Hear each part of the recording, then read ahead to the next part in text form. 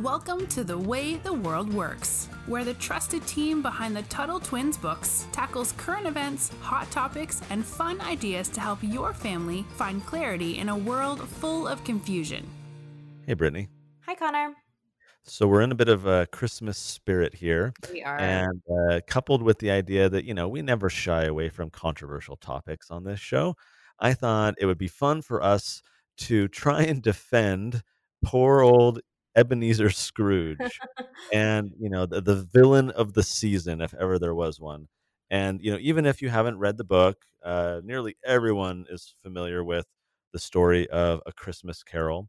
And so, of course, in this story, you've got Ebenezer Scrooge, and he's this hardworking guy, and his partner dies, and he's haunted, and he has to come to terms with, is he a bad person, and am I doing the right thing? Am I, properly sharing and being compassionate and loving those around me? And am I just an old curmudgeon Scrooge, which is now a term, right? Yep. Like, don't be a Scrooge, right? Like it all boils down to don't be kind of a selfish, mean, grumpy, person who isn't friendly and loving towards others. And so, maybe only second to the Grinch is Scrooge, one of the more like infamous, or infamous means famous, but for bad reasons. He's a infamous Christmas character, and he's demonized for not being charitable and being cruel to his employees. But I like to sometimes get inside these stories and kind of see, like even Robin Hood is another great example, Oh, right? yeah, it Steal is. from the rich, give to the poor. Maybe that's a episode for another day about how the Robin Hood story isn't quite what so many feel like it is. And so I think there's an element here. I'm not going to say that like the entire story that everyone's got it wrong and he's being totally treated unfairly, but there's an angle that I think would be fun for us to explore. We like to talk on this show about economics and free markets and human behavior and incentives, and so let's look at the Christmas Carol story through that lens. What if Scrooge has kind of caught an unfair break for nearly 2 centuries? I really like this concept because I like these backstories of villains. Wicked is one of my favorite musicals, and I also read the book, and that's like the backstory of the Wicked Witch of the West, or I should say, alleged Wicked Witch of the West. But there's also a good book. You may remember this when we were kids. It was called The True Story of the Three Little Pigs, and it told the story from Yeah. the Big Bad Wolf. And he was like, it was so funny. He was like, I was just trying to borrow a cup of sugar, and I had a sneeze, and I kept sneezing, and they kept acting like I was blowing their houses down. But it was really funny, and it just gives you this like insight. And again, it doesn't mean that I believe the big bad wolf was good, but I think, like you said, it's kind of fun to look into these villains and maybe see like maybe they're more redeemable than we thought, or maybe they're a little bit misunderstood. And maybe there's like two sides to a story, Yeah. right? It's like you see things from one way, and we've been told all along from the Three Little Pigs that this is exactly how things happen. But Yep. maybe when you dig into it, that's not quite the true picture. And I think there's some fairness there, right? Like I think maybe that's a good lesson from these other stories is, the way you've always looked at something may not be the way that it truly is. And so it's sometimes helpful to look at it from a different angle. So, in the story, Scrooge is constantly being compared to Bob Cratchit. And, sometimes like comparing these two side by side gives us an opportunity to kind of compare and contrast their personality characteristics. Is one good? Is one bad? Is one right? Is one wrong? And so Scrooge is this, rich curmudgeon, this grumpy guy, I love that where word. the curmudgeon, where Cratchit is, this underpaid, humble family man who's trying to provide for his family, right? And he's got kind of a sympathetic story. And so Scrooge is a bad boss, and he's underpaying his employees, making them work on Christmas, only giving them a lump of coal to warm themselves during the workday. Like the story just really tries to kind of play up this idea that he's just this like mean dude. But on this show, we've talked a bit about like compensation or pay rate, like the voluntary agreement between an employer and an employee. So when you have a boss and it's not slavery, it's a voluntary agreement. If you go get a job somewhere and your employer or potential employers like, I'm willing to hire you, but here are the terms of our relationship. Here's my offer, right? And so you get to decide if you want to take that or not. And since work is voluntary, what's really happening here is that Bob Cratchit is choosing to be in that particular situation, right? Like he's not forced to be there. He may feel that maybe that's like, you know, the best of his bad options, right? Maybe he's a guy that doesn't have great options, and so that's, but it's still a choice. And if his skills were, in high demand, if a lot of people wanted his services, he'd be able to find a higher paying job with a different employer. He'd be able to make himself attractive, right, to another employer and go out and say, "Hey, I want a better job. I want to work for you. You seem like a better person." I think he made something like 15 shillings a week. And, Scrooge always paid him. But again, like if his skills were in fact in high demand, Cratchit would have options, right? He'd have the ability to leave, but he doesn't. And so Scrooge is kind of depicted as the bad guy here, but there's an economic lesson, right? No one is forcing you to work for a seemingly bad employer. And if you feel trapped, if you feel like you don't have options, then I think that's an opportunity to look at your skill set and say, what do I need to change or improve so that I do have more options? It's not like a woe is me, I'm trapped here. It's like, okay, well, pull yourself up by your bootstraps. Go read a book. Go offer to work for free for 2 weeks for another company to get your foot in the door and show them how amazing you are.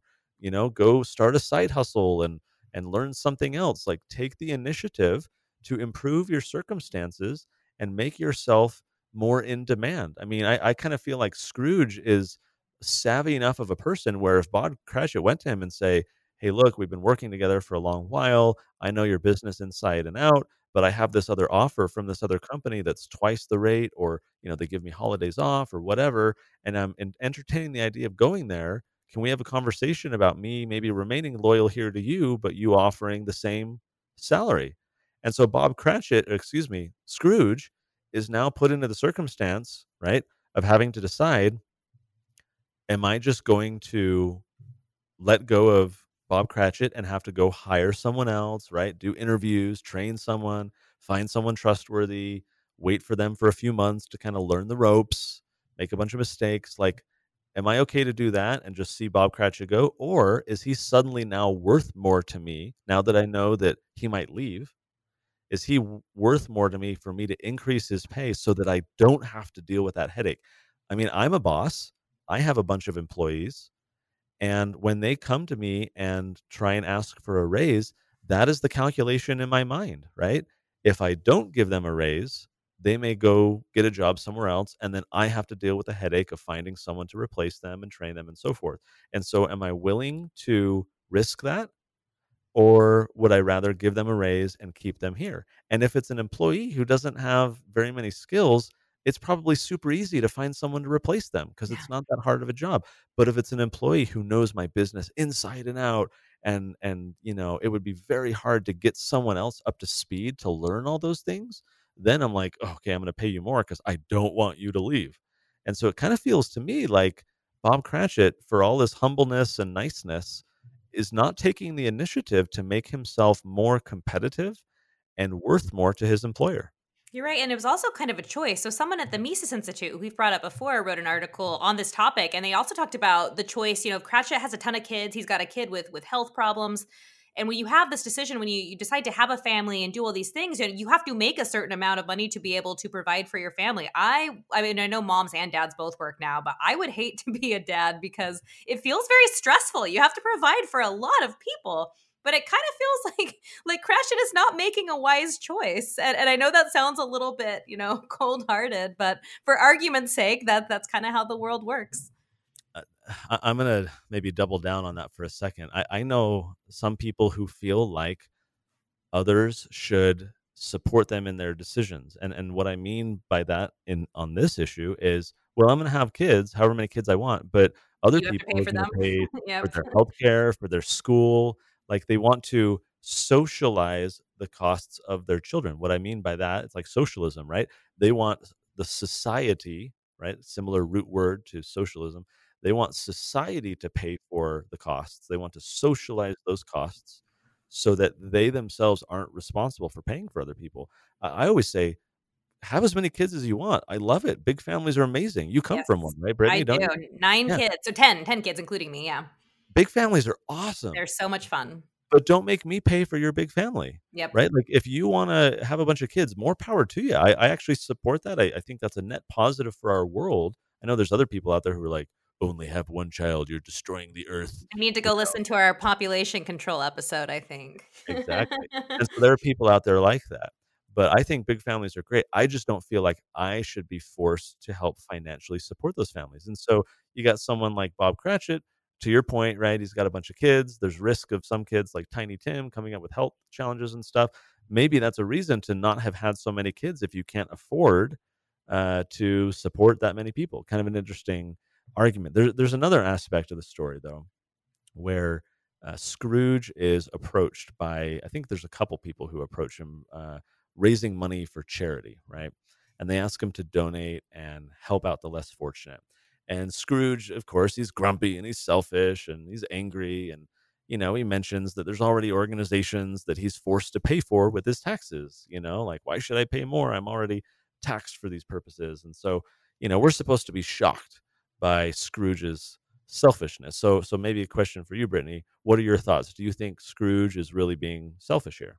This is my favorite point on the pro Scrooge category, because I think this hits the point home on a lot of stuff that we've talked about, and with Bastia as well. We've talked about Frederick Bastia on several episodes, but we also talked about something he talked about called false philanthropy. And that's when the government likes to act all high and mighty about all these good things they're doing, but how are they doing these good things? They're stealing our money, and they're forcing us to give to whatever organization they choose, right? This isn't And philanthropy is a word that kind of means like doing good for other people, like giving to Mhm. charities, helping out people.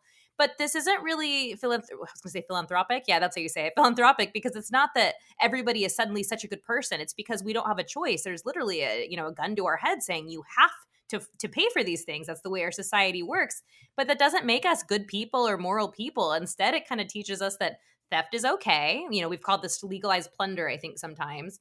And also that anybody angry about the fact that they're forced to give money through their taxes is uncharitable, that we're bad people. And in Scrooge's defense, he was probably just tired of being taxed to death. He was a wealthy man. We know that much. Much of his income was already probably going towards all these forced charities. So why should he be responsible for giving so much when they're already taking so much? So I really empathize with this argument, and I hope that does not make me a bad person. but I get Scrooge in this instance. I understand him. There, it's interesting. I've actually done a bit of research here. How in America there used to be a number of fraternal societies. These were a type Like of the Masons, organization. right? Aren't the Masons technically a That's fraternal? Yeah. a Mhm. similar kind, and there were a lot of them. There were a lot that were organized by, like, what country you came from, so, like, there would be a German one, and there'd be an Italian one, so people of similar cultures migrating to America would, join one with similar people to them, and there were a bunch of different types. There were all kinds for Blacks and other minorities, and these people, kind of like the healthcare sharing ministries we talked about. I believe it was on a episode. Actually, no, that's on an upcoming episode because we recorded it later. Anyways, there are these kinds of businesses where people group together and they kind of share the costs with one another. They support one another, and that is what these fraternal societies did. People would chip in a little bit, and it would cover life insurance and health insurance, and caring for orphans if the parents died, and all kinds of stuff. And poor people especially would utilize these because it was great for them when they needed help. And they were everywhere, like everywhere. And then when the government started getting involved in welfare, in charity, what happened was, just like Scrooge, there were a lot of people who were like, "Okay, well, I'm paying taxes. I don't need this association, this fraternal organization anymore because the government's going to take care of me.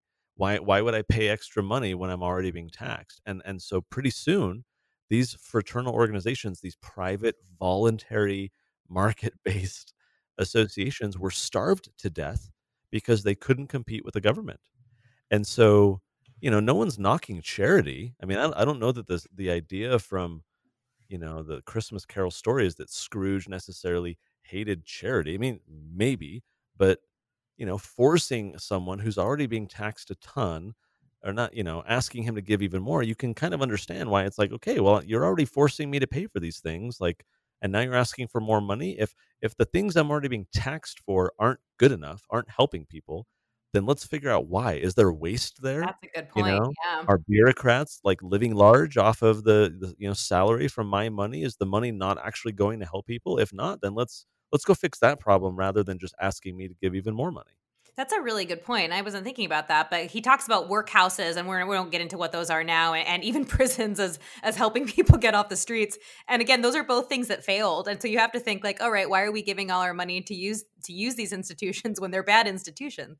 So that's a really good point. Mm. There's one more point that I want you to help me out with, and it's that Scrooge is portrayed as kind of this evil, greedy capitalist, which is funny because he's not viewed as like spending all this money on lavish things. He's just known as kind of hoarding it. Like that's his problem.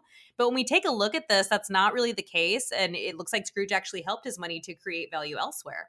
Yeah, the hoarding money reminds me of watching DuckTales when I was Yes. growing up, and Scrooge McDuck swimming in big vaults full of gold, and Always wanted to do that. oh, yeah, that'd be nice. So at one point, Scrooge's nephew, he says something like, wealth is of no use to him. He doesn't do any good with it, like he's not, using it or whatever. And everyone seems angry that he's not using his money to do what other people want from him. But no one was really looking at the good that maybe he was already doing. I mean, he's, loaning money out, and borrowers are creating value with that money, maybe starting businesses, helping their family get through a tough time. Like he's making that available to people. The book tells of the homeowner with a new roof, and I think there's a merchant who's able to buy some tea so that he can then profit from that and provide service to tea drinkers. And like those things don't sound evil at all. He's actually through the market, it sounds like, helping people who are in need in his own way, and being taxed for that purpose on top of that. And so I think there's a little bit of sympathy here that maybe Mhm. Scrooge isn't the bad guy that we always think he is. We are going to link you guys today on the show notes page to an article. Brittany, I think you mentioned it, that the Mises Institute put Yes. together, kind of a defense of Scrooge. If the older kids and the parents want to learn a little bit more about these arguments and come up with a fun little twist, an opportunity to think about economics even during Christmas time, especially in the context of the Christmas Carol. Merry Christmas, you guys. We have a fun episode for the next one, so we hope you'll stick with us. Make sure you're subscribed. Merry Christmas, and until next time, Brittany, we'll talk to you later. Talk to you later. You've been listening to The Way the World Works. Make sure your family is subscribed and check out TuttleTwins.com for more awesome content.